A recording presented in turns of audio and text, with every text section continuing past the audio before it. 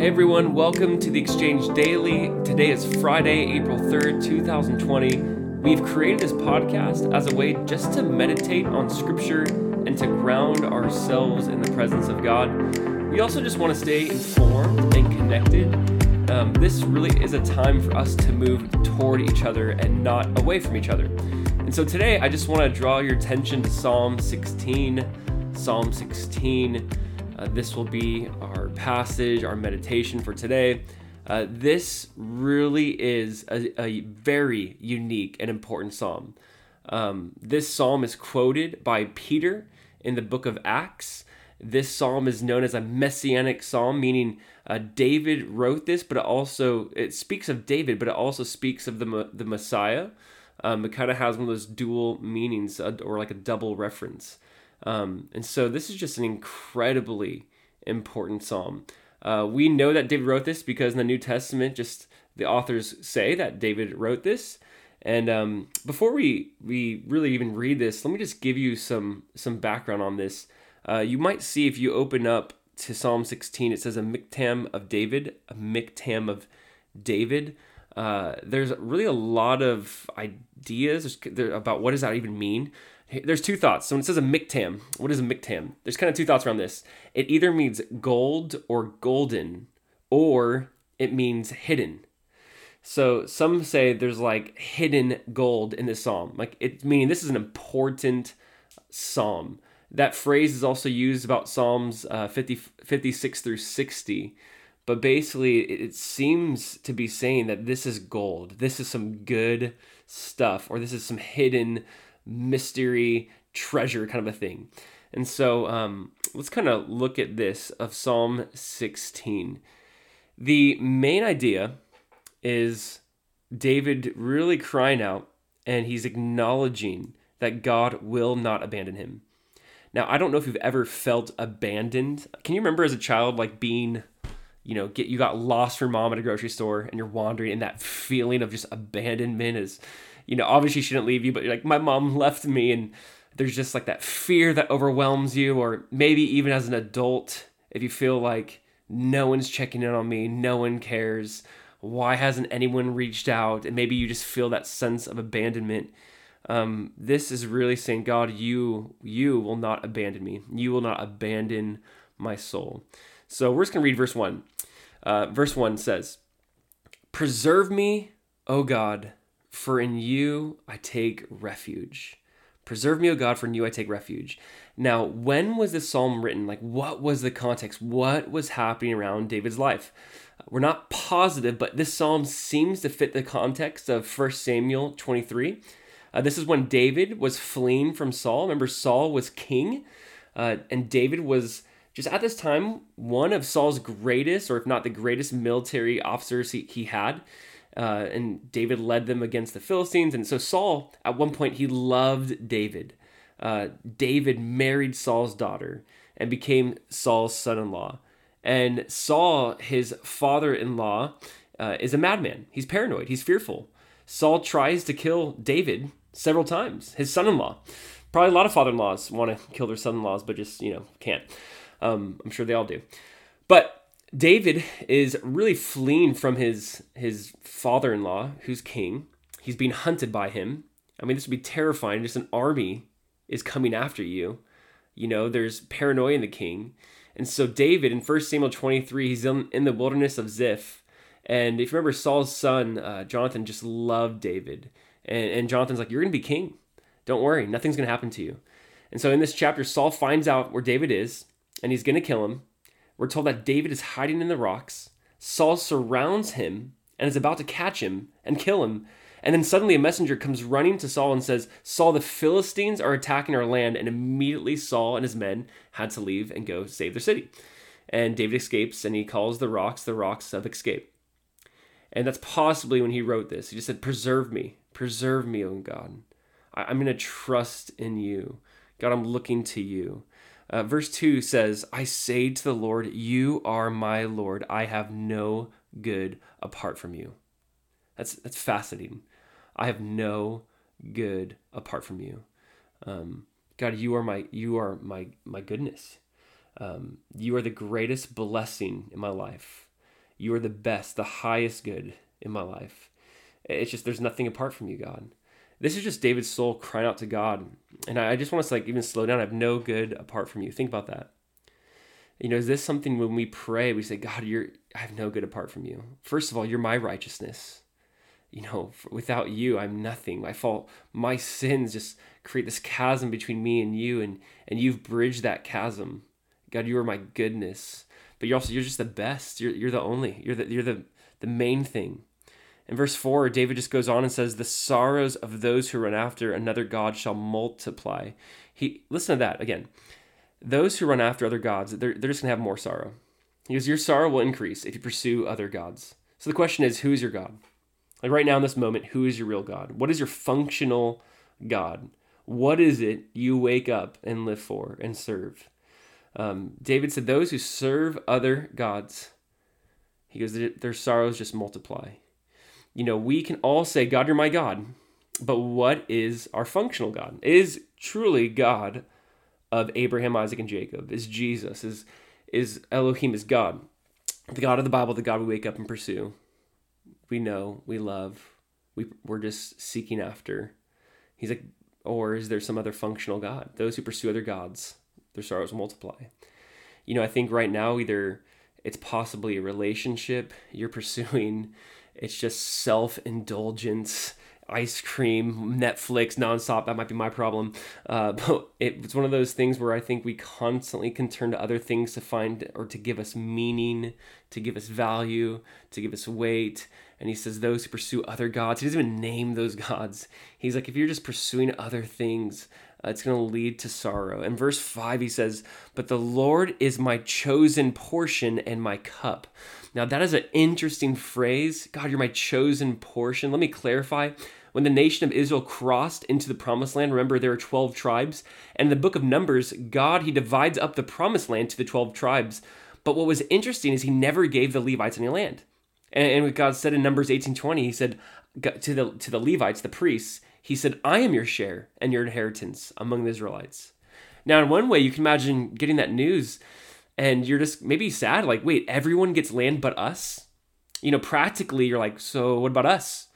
But what a beautiful thing. God says, I am your inheritance. I'm what you get. And David, who's king, who's not a Levite, said, God, I've chosen you as my portion. I want you.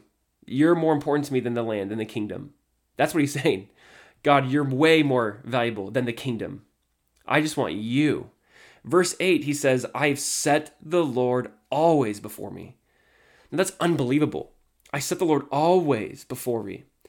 I honestly want you to stop right now and just say that phrase in verse 8. So say, I have set the Lord always before me. I have set the Lord always before me. In some ways, even me just saying it, you feel hypocritical. Like, I've set the Lord always before me. Like, whenever something takes priority in your life, you remove that, you really replace it with the Lord. You put the Lord back in your vantage point.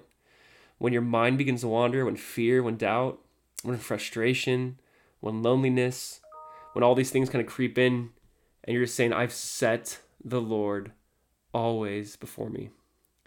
Now, here's what's interesting. This psalm, like I mentioned, is referred to in Acts chapter 2. This psalm is a messianic psalm, so you almost want to read it as even, not just David, of course, it is the context, but it's referring to really Jesus in a profound way. And that's not just us looking into it. That's the New Testament saying that. This is the psalm of the resurrection. I mean, next week is Holy Week. You guys know that next Sunday is obviously Easter. It's the day Jesus resurrected. It's the greatest day in human history. It's the day we celebrate and we just long for, we love. And this is the psalm that really speaks of the resurrection according to the New Testament. So here it is, Psalm 16, verse 10. David writes, you will not abandon my soul to Sheol, to death, to separation, to hell, or let your Holy One see corruption. You make known to me the path of life. In your presence there is fullness of joy. At your right hand are pleasures forevermore. There's so much worth slowing down and just thinking about in this psalm. But David's saying, first of all, you won't abandon me. God, you've not left me. If you feel abandoned right now, know this: God has not abandoned you. You will not allow your Holy One to see corruption. But really, this is Jesus. This is the truth. It's so much greater than I'm not abandoned because Jesus took on him the sin of the world. Jesus died and faced the grave, faced death, but 3 days later rose again. And so really for you and I, Jesus did not see corruption. His body did not corrupt. It resurrected. It rose again. And then he speaks of, God, you make known to me the path of life. And this is Jesus. Jesus said, I'm the resurrection and the life. I'm the life. David's like, you make known to me the path of life. That's Jesus, the one who did not see corruption, the one who was not abandoned in Sheol, the one who rose again and says, if you believe in me, you too will rise. And we are approaching Easter, and we are approaching just the resurrection of Jesus. And this is one of those Psalms I hope you will go back to and read next week or at some point, or open this up yourself, not just listen to this podcast on this Psalm, but to slow down, to meditate on that, to thank God for not abandoning us. I love the ending, in your presence there is fullness of joy. At your right hand are pleasures forevermore. When we're talking about seeking the presence of God, I mean, this is what we have in mind, that when we slow down and say, God, you want to meet with us, we want to meet with you, and in your presence there's fullness of joy. The thing I'm really after is found in you. That joy, that excitement, that contentment, that peace, that fun, all of that. In your presence, there's fullness of joy. You know, I've heard it said that people will say, oh, Christians, you can be just so heavenly minded, you're no earthly good. Like you're just always talking about heaven or thinking about heaven, you're no earthly good. And I do get what they're saying in some ways. But really, I think the only way to be earthly good is to be heavenly minded. I think the only way to have earthly value, in a sense, to bring value to earth, is by trying to bring heaven to earth, is saying we're seeking first the kingdom. We want people to experience the presence of God. That's where there's fullness of joy. At God's right hands are pleasure forevermore. I think there's just this lie. A lot of us have believed that whether it's boring to seek God or it's not exciting, or, you know, and when you really embrace this of God, in your presence, there's fullness.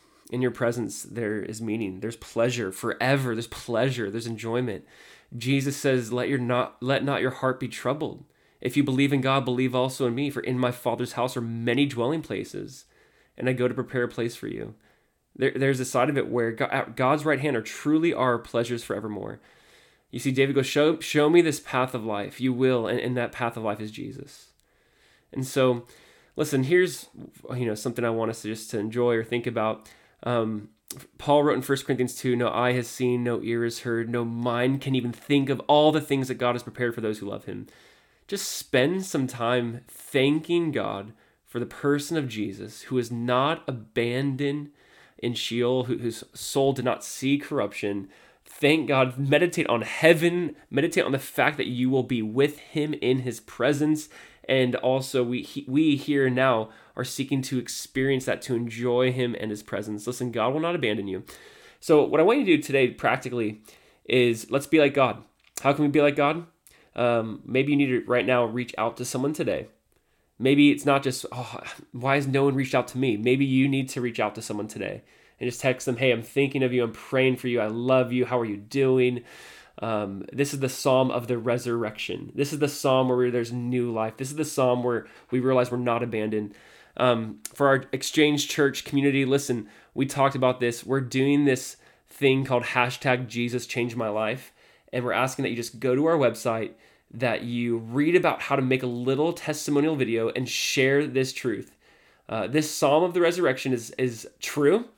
It's something we look back to, we celebrate. So why don't you, please, we just would love our whole church to do this, to make a video of just saying, here's my story, here's how Jesus intervened and changed my life, and the resurrection happened, and it's still happening, and it will happen. And if you want to experience newness of life, you too can have this, and it's found in Jesus. And we're just going to encourage everyone to do that. So please go online, read about that, be a part of this. We love for the gospel to get out, for people to hear more, and then at the end, just invite them to hear our church, hear another church, anything. We just want people to hear the gospel on Easter. And so you can send them our church's tag, and say, hey, watch this live stream at this time on this day. And we love for them to be a part of this. Listen, we hope that these Psalms are a blessing to you. If they are, and you just like to subscribe or rate or just review this, that would be so helpful for us.